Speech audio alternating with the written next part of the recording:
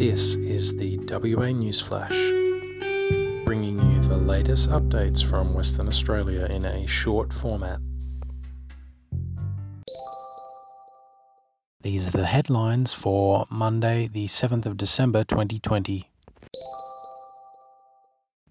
6 police officers are being questioned by the WA coroner over a decision to release a violent drug-affected man from custody right before he murdered a Perth father.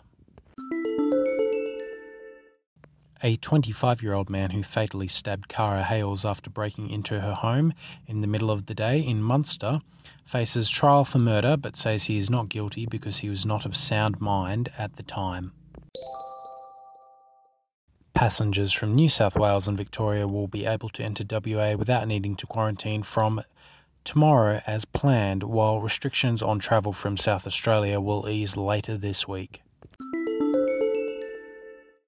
WA police have found more than $13 million hidden in a truck in the Goldfields, saying the record haul is among $32 million confiscated from alleged drug traffickers in less than 6 weeks.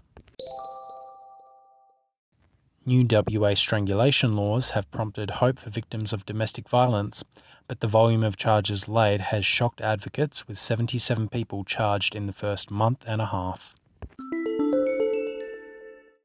Following an extensive renovation of the Albany Town Hall, the iconic bells of the historic clock tower are sounding across the city once again.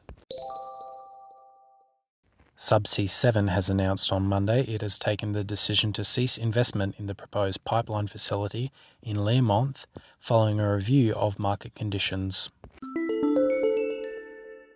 Arson squad detectives are investigating the cause of a fire on Sunday night at the Kewdale home of Claremont killer Bradley Robert Edwards. The latest report by the International Union for Conservation of Nature lists climate change as the biggest threat to the Ningaloo World Heritage listed reef, which could lose most of its coral by 2049.